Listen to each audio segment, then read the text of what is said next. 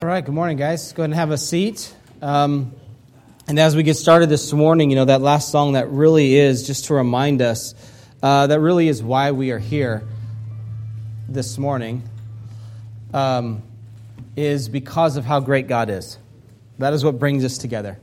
It isn't the obligation to be here. It isn't, feeling better about ourselves, although sometimes those things do creep in, right? And we tend to think that is why we are here. But the truth is that we are here this morning because of how great God is. And so with that, we're going to continue this morning in our series in 1 John. If you have your Bibles, please turn to 1 John chapter 4. We're going to be in the first 6 verses of chapter 4 this morning. And if you remember last week, we talked about the difference. The sermon title was that you may know the difference between love and hate, and that which is of love and that which is of hate. And then this morning, now John in his letter here to this struggling church reminds them now, or he continues, I should say, and transitions into kind of the way that we framed it last week with these two foundations for life, which is love or hate. And then this morning, we're going to see that he transitions into really two different types of spirits. Which is a scary thought for us. It's scary. It can be scary. It provides a lot of unknown. But John writes to them so that they would know the Spirit of God. John wants the church to know, and what we need to understand is the same thing this morning, is we need to know the Spirit of God. And remember, I've shared with you in the past, and many of you have probably heard it before, but that the way that you get to know the difference between what is real and what is fake isn't by studying what is fake, because there can be many different variations of what is false, what is fake, what is not true. But you learn it by studying what is true. And that's what John focuses here on in these verses this morning. So let me read the first 6 verses with you this morning. We'll pray. And then we'll walk through them in our time together this morning. So verse 1, chapter 4, Beloved, do not believe every spirit, but test the spirits to see whether they are from God. For many false prophets have gone out into the world. By this you know the Spirit of God. Every spirit that confesses that Jesus Christ has come in the flesh is from God. And every spirit that does not confess Jesus is not from God. This is the spirit of the Antichrist, which you heard was coming and now is in the world already. Little children, you are from God and have already overcome them, for he who is in you is greater than he who is in the world. They are from the world, therefore they speak from the world, and the world listens to them. But we are from God. Whoever knows God listens to us. Whoever is not from God does not listen to us. By this we know the spirit of truth and the spirit of error. God, this morning I pray that as we look at your Spirit, specifically as we are taught about him in these verses, I pray, Lord, that it would become clear to those in this room, God, that it would become clear to them, God, that they know the Spirit of God. And God, if there are those that are with us this morning that do not know the Spirit of God, Lord, I pray that that would become clear to them as well. And God, that they would come to know the Spirit of God. And that you would overcome disbelief and resistance. And God, that we would together rejoice in salvation.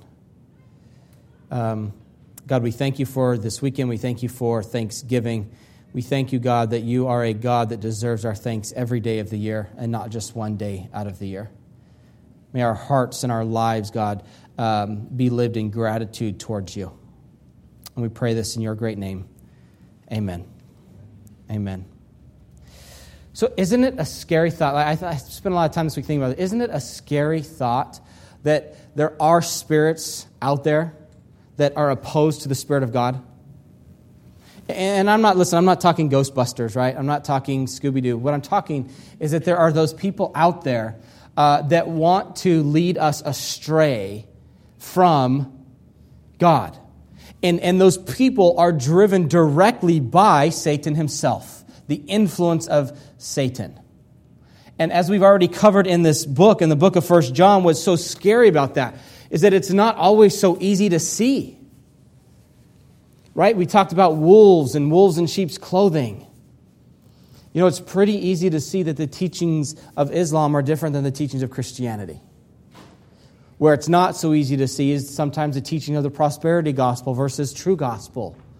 Right? Or the teachings of poverty gospel, which is the opposite of the prosperity gospel, that says in order to be loved by God, you must forsake everything that is good. Right? And you kind of, it's like this self-torture, this self-abandonment, that's the only thing that is pleasing to God.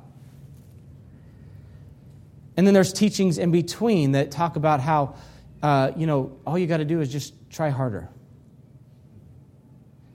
All you have to do is keep trying. It'll come. And it's scary that those teachings out there are so closely resembled Christianity. And I think what's probably more scary is how many Christians out there don't know the difference between what is the Spirit of God and what is not.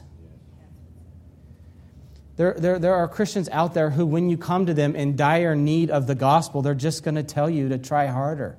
Or they're going to tell you it's not your fault. It's the other person's fault. Right? Like, anybody in here ever, you've gotten advice like that in times like that, right?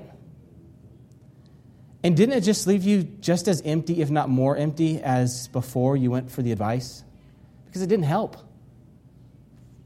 And what happens is at times, the reality is there are times where it helps temporarily.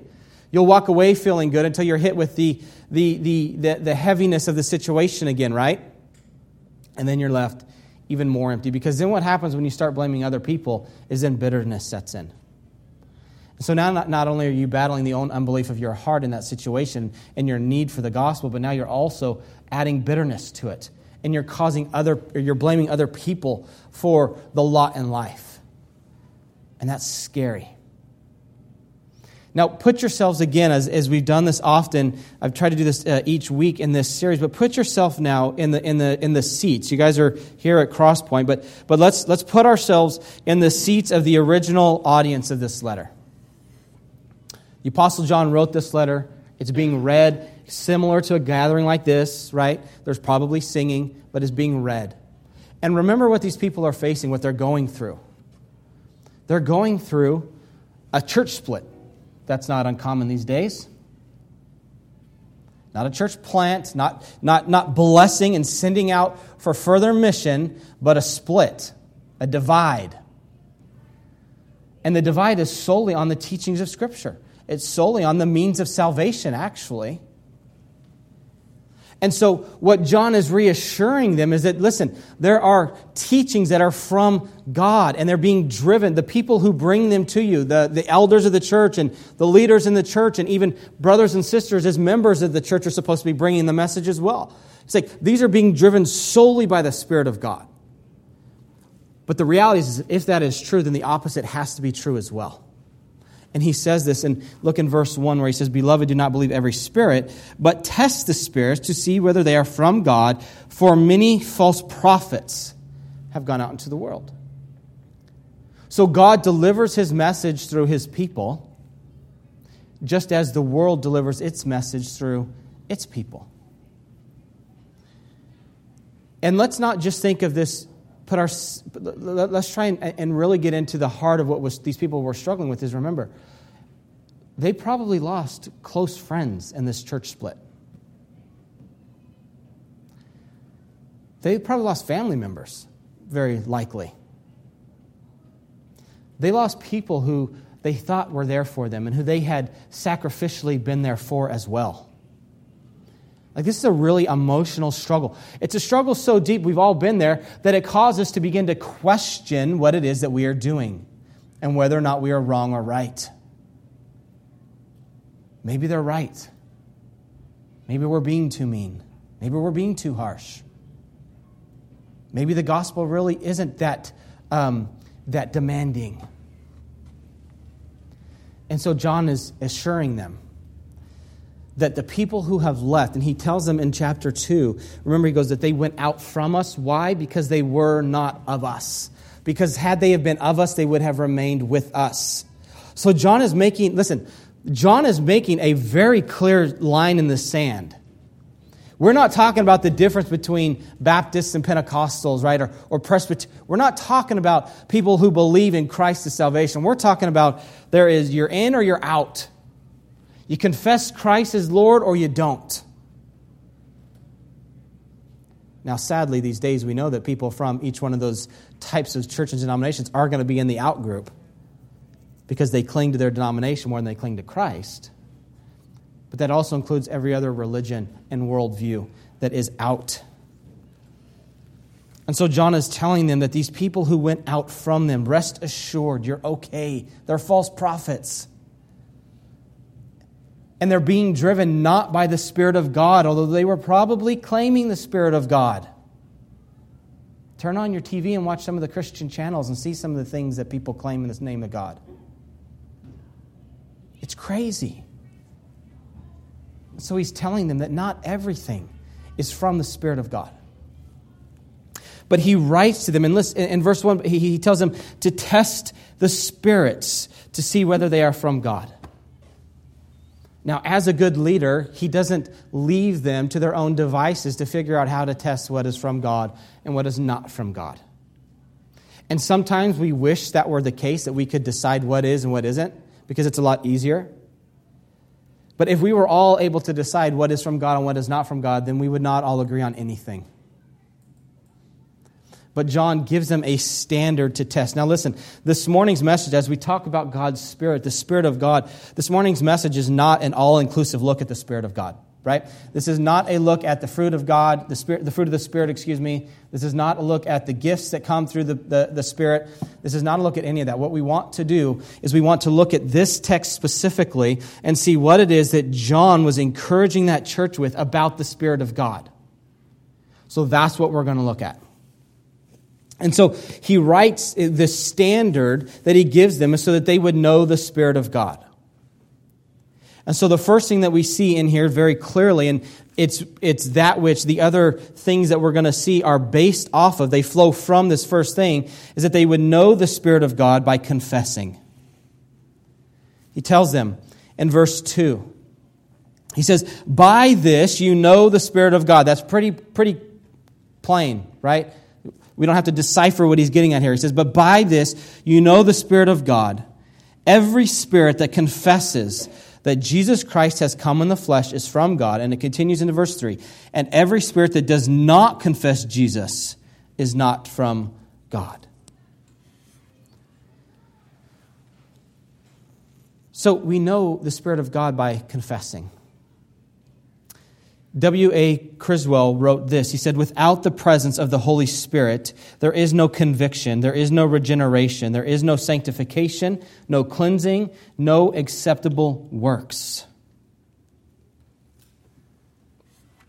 Nothing, none of that is possible outside the Spirit of God. Now, there's two angles that we need to, for a moment, stop and look at this by. And the first is the actual Spirit. What is the role of the Holy Spirit? And you've heard me often tell you that the Spirit's number one priority, the Spirit's aim or its goal is to point people to Christ. So the Spirit of God Himself confesses Jesus Christ as Lord. Not because the Spirit of God needs to be saved and repent of his sins and confess Jesus as Lord for salvation. Okay? But the Spirit of God confesses Jesus as Lord for salvation of men. See, okay, we can get off into some really crazy teaching when we talk about the Spirit of God needing to be saved and repent. That's not what we're saying. But what we're saying is that the Spirit of God confesses that Jesus is God's means by which men shall be saved. The Spirit of God will always, in every situation, in every circumstance, in every struggle, in every fear, in every victory, will always point to Jesus Christ. And that's what this quote was getting at. In the midst of even, listen, he even says there is no acceptable work. There is no work that God will accept from us outside of work that is done in the work of the Holy Spirit. Even the good stuff. The Holy Spirit is pointing to Christ. We sing that song that even in the victories, Jesus is better. Right? And so what is it then that now the other side of that is, so the first side was what the Holy Spirit confesses about Christ, but then the other side is because he very clearly in verse 1 when he starts talking about false prophets, he's talking about people who are proclaiming truth. Right? So it's what we would call false prophets, and then also what we would call in our church preachers, elders, whatever, right? Like that's what he's comparing the two. And so then on our end, it is this, just like the Holy Spirit, is that if we are walking in the Spirit, then it's going to be a life that points to the work of Christ for the salvation of men, knowing that we are a man who needs to be saved. See, unlike the Holy Spirit, obviously, we are not deity, we are not God, and we are in need of saving. But yet it is the same thing that we are to point to for our salvation, and we are to point one another to for salvation. And that's what he says here, remember? And he says, every spirit that confesses that Jesus Christ has come in the flesh is from God. He's talking about the works of Christ to save. He's talking that Jesus actually came. Jesus actually lived a sinless life. And that it was actually necessary. Because remember, the false teaching that people were being led away to believe was that you don't need the blood of Christ for the forgiveness of your sins, but you just need to look deep inside yourself. The goodness is there. Just uncover it. Keep digging. Keep thinking good thoughts about yourself. But John is saying no. That spirit, any spirit that points you to anything, even if it's something that is good, any spirit that points you to anything or that confesses anything other than Christ for salvation is not the Spirit of God. Is there anything God can't do? Yes, God cannot. The Holy Spirit, God the Holy Spirit cannot point to anything other than Christ for salvation. He can't do it because it's outside of God's holy will.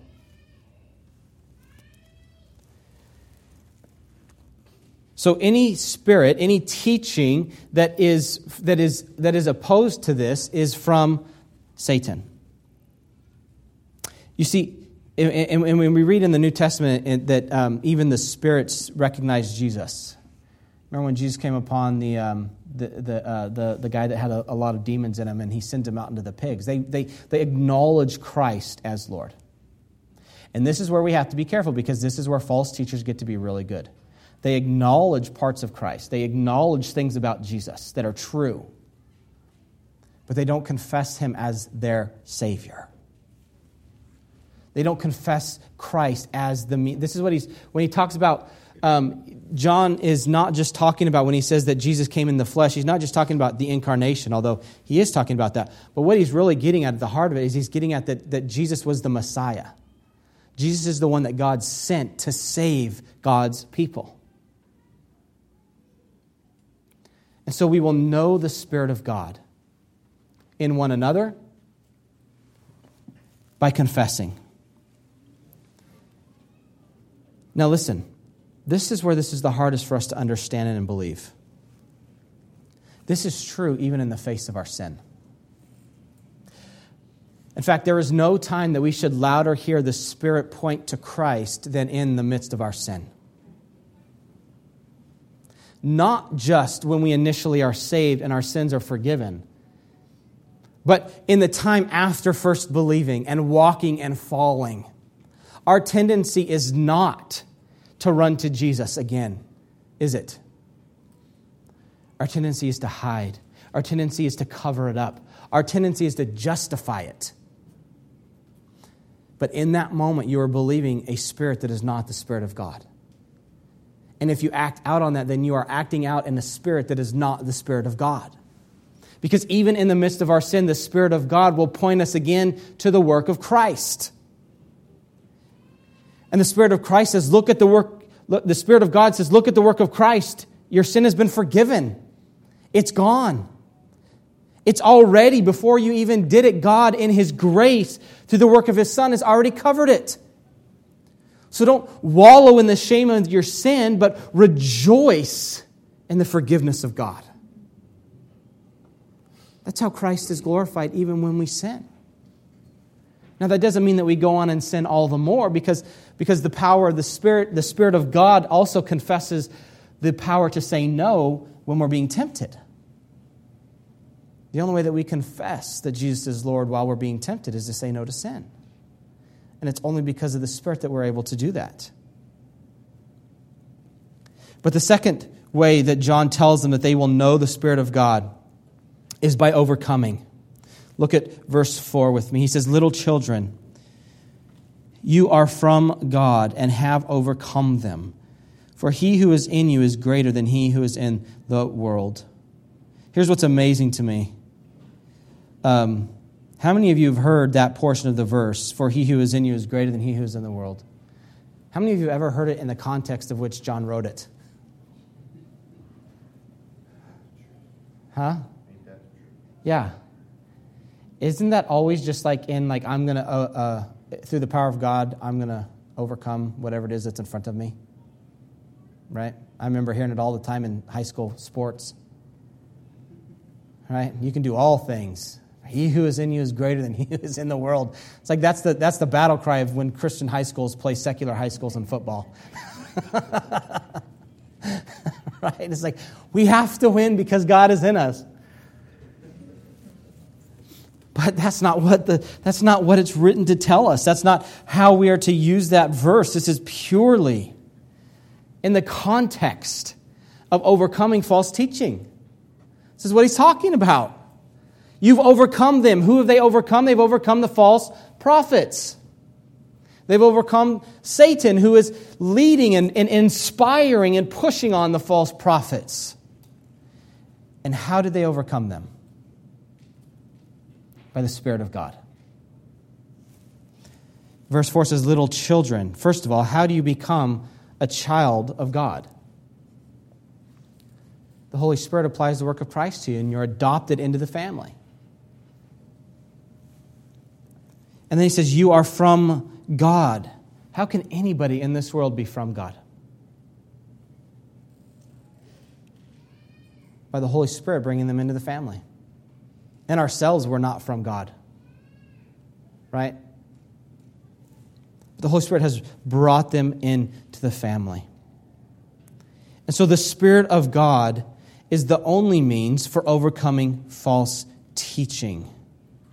We cannot overcome without God's Spirit illuminating the truth. It is God's Spirit that tells us, and now listen, who inspired the writing of this book? God's Spirit. Who is it that causes this book to be living and active and sharper than any two-edged sword? Is it the actual pen and paper? Do we have to make sure that we only use certain types of ink and certain paper to write on because the power lies in the pen and the paper? No. It is God's Spirit.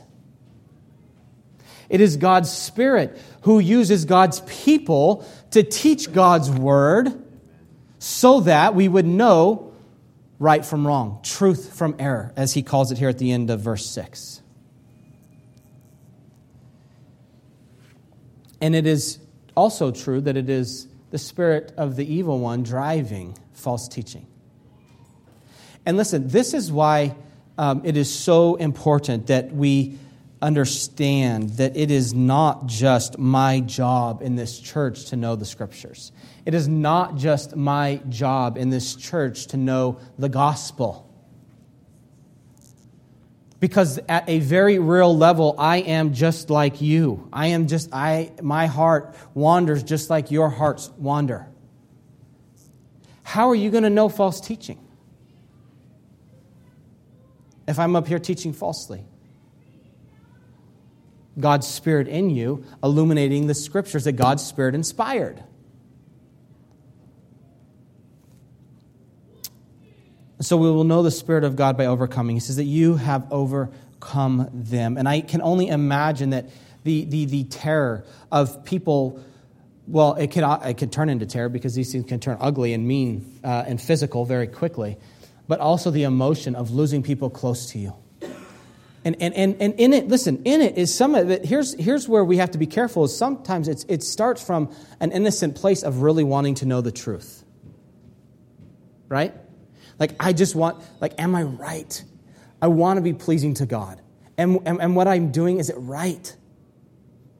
Even though the world says no, is it right? Even though storms are coming and tragedy and suffering because of it, is it right? Because if it's right, we'll continue on. And so there had to have been a battle as people were leaving, and there had to be a continual battle in the hearts of these people and in the hearts of the leaders as they're watching people leave. Listen, nobody plants a church to watch people leave. Nobody plants a church so people can come and listen and then go away. But that's what's happening. So there's all this wondering and questioning of, do we continue? Is this right? You know, in today's terms, I don't know if they had a building that they had to pay for, but what about the offering? There very well could have been men who had quit their secular jobs to lead the church. What about their families? Are they doing what's right? And John says that you know that you have the Spirit of God because you've overcome the false teachings. And then the third thing that he says here, that you will know the Spirit of God is by listening. Verse 6, John writes, he says that we are from God. Whoever knows God listens to us.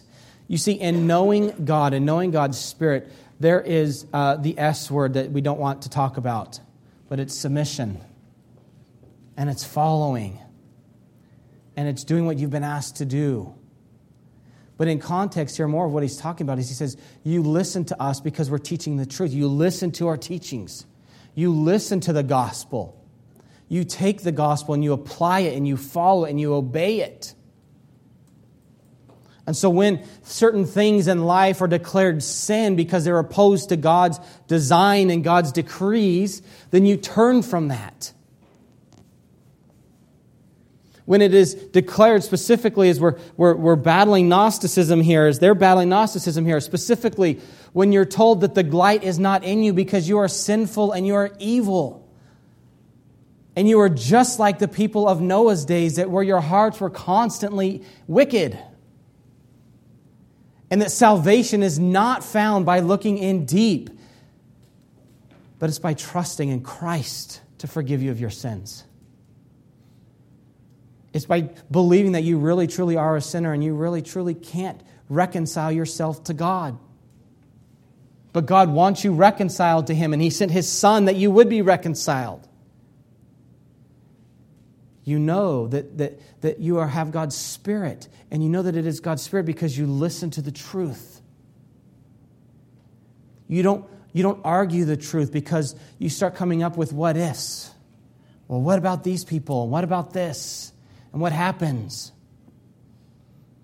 And we don't lean on the arms of injustice. Rather, we cling to the hand of justice. Now, of course, we care about those who don't believe. And it is our gift, really, from God to go and to declare His goodness unto the ends of the earth. And by listening to them, that means that they're going to continue to declare the good news. But we don't allow what might be to keep us from what is. So many people live their lives by what if, rather than based on the what is. And John is saying that you will know the Spirit of God that is in you. You will know, because remember in verses 2 and 3, he talks all about the Spirit of God being in them. And this entire little section here is based on God's Spirit living in them and dwelling in them. And He's affirming in them the Spirit of God. He's affirming in them how to recognize the Spirit of God in them. Anytime you hear what is preached that is true and you go and you do it and you obey it, that is a testament to God's Spirit in you, illuminating the truth and giving you the power to obey it. And so we know the Spirit of God by confessing, by overcoming, and by listening. And listen, anything that opposes these things are not truth. This is what John is saying.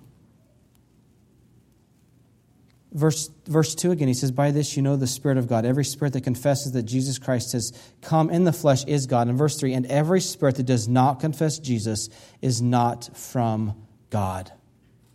And this is the Antichrist. These are the people who are against the Messiah, against Jesus, against the Christ.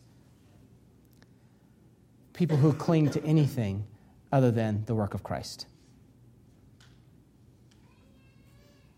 People who will proclaim to you the good news of finding your identity in how much money you make, or what kind of retirement you're going to have, or the house you're able to afford, or the kids that you love so much, or the spouse that you have. They'll proclaim the good news that these things save. The world proclaims the good news that addiction saves you from the reality of pain. And you believe it because you've tasted it. And you know how addiction will temporarily numb the pain. You know that. It's truth. See how crafty Satan is? This is why we call it wolves in sheep's clothing. It's not an outright lie. There's a little bit of deliverance on the promise. But then you got to keep going back for more and more. And then once you come down from the high or the indulgence, the pain is worse. And so that false prophet or that evil spirit tells you indulge more. This time you got to do more. This time you got to go deeper. Because the pain gets number and number the deeper you go. For some of us, it's believing the lie that you need to hide your sins. You need to hide who you really are, because if people only really knew, they would run. That's not what what the Spirit of God confesses or declares. The Spirit of God says that you have been forgiven. Therefore, you are free to confess who you are. You are free to be known. It also tells us that we are free to love those who shock us with who they think they really are or what they've really done. Because it's no worse than anything that we have done. We are all on a level playing field in our need for salvation from Christ. When people sin, it shouldn't shock us. When people don't sin, we should be shocked. That there is any good in the world at all, we should be shocked. Right? So we must, as a church, as a people, we must be careful to know the truth and to flee from error. Listen.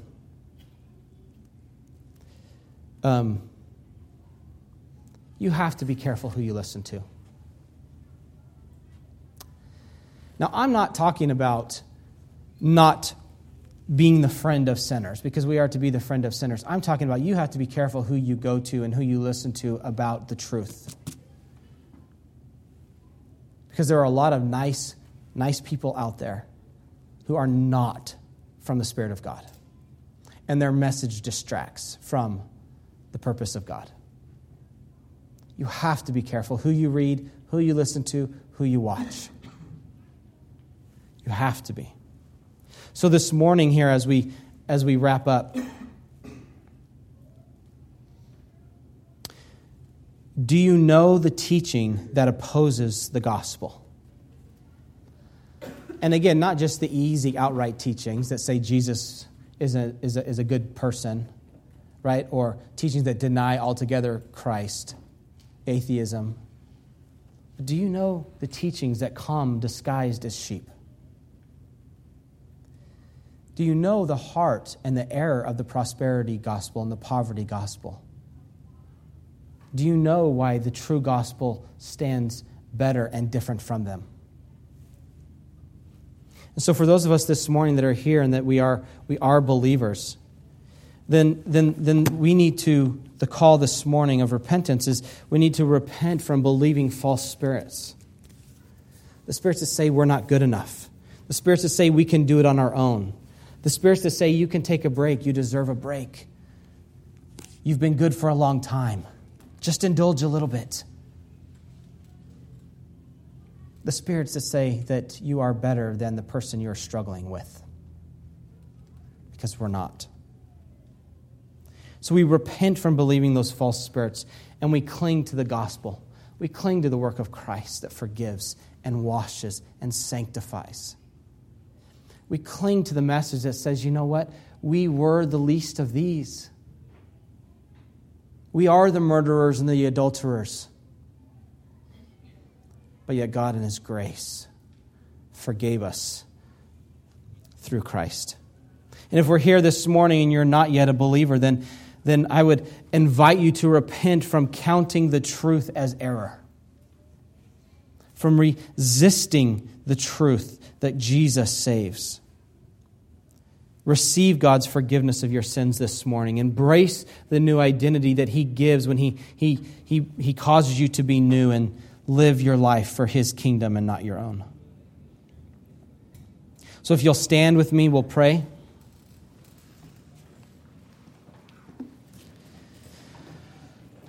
God, I thank You this morning that You have not left us down here on earth wandering alone.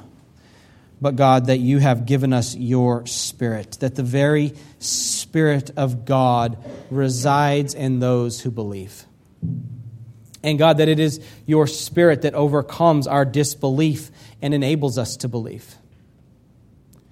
And God, it is Your Spirit who gives us the power to resist and to say no to temptation as we live this life, awaiting the return of Jesus. I pray, God, this morning that You would help us, Lord, to see the false prophets that we have listened to, God, and that we would have the strength to stop listening, to stop reading, to stop following. I pray even, God, that for those in here who do believe, Lord, that Your Spirit, God, would show us the areas, God, where we're not realizing that we're believing a false gospel. God, and that we would believe the true gospel. I pray, God, for Your people, that You would give us the strength to confess to one another and to be known. And for those, God, that might be here this morning, God, that don't believe, I pray, Lord, God, that they would come to believe. That they would no longer count the truth that Jesus came in the flesh to forgive the sins of men as error or as false, but God, that they would believe it as truth. Pray, God, that You would seal them for eternity, God, and that You would empower them to live anxiously awaiting for Jesus.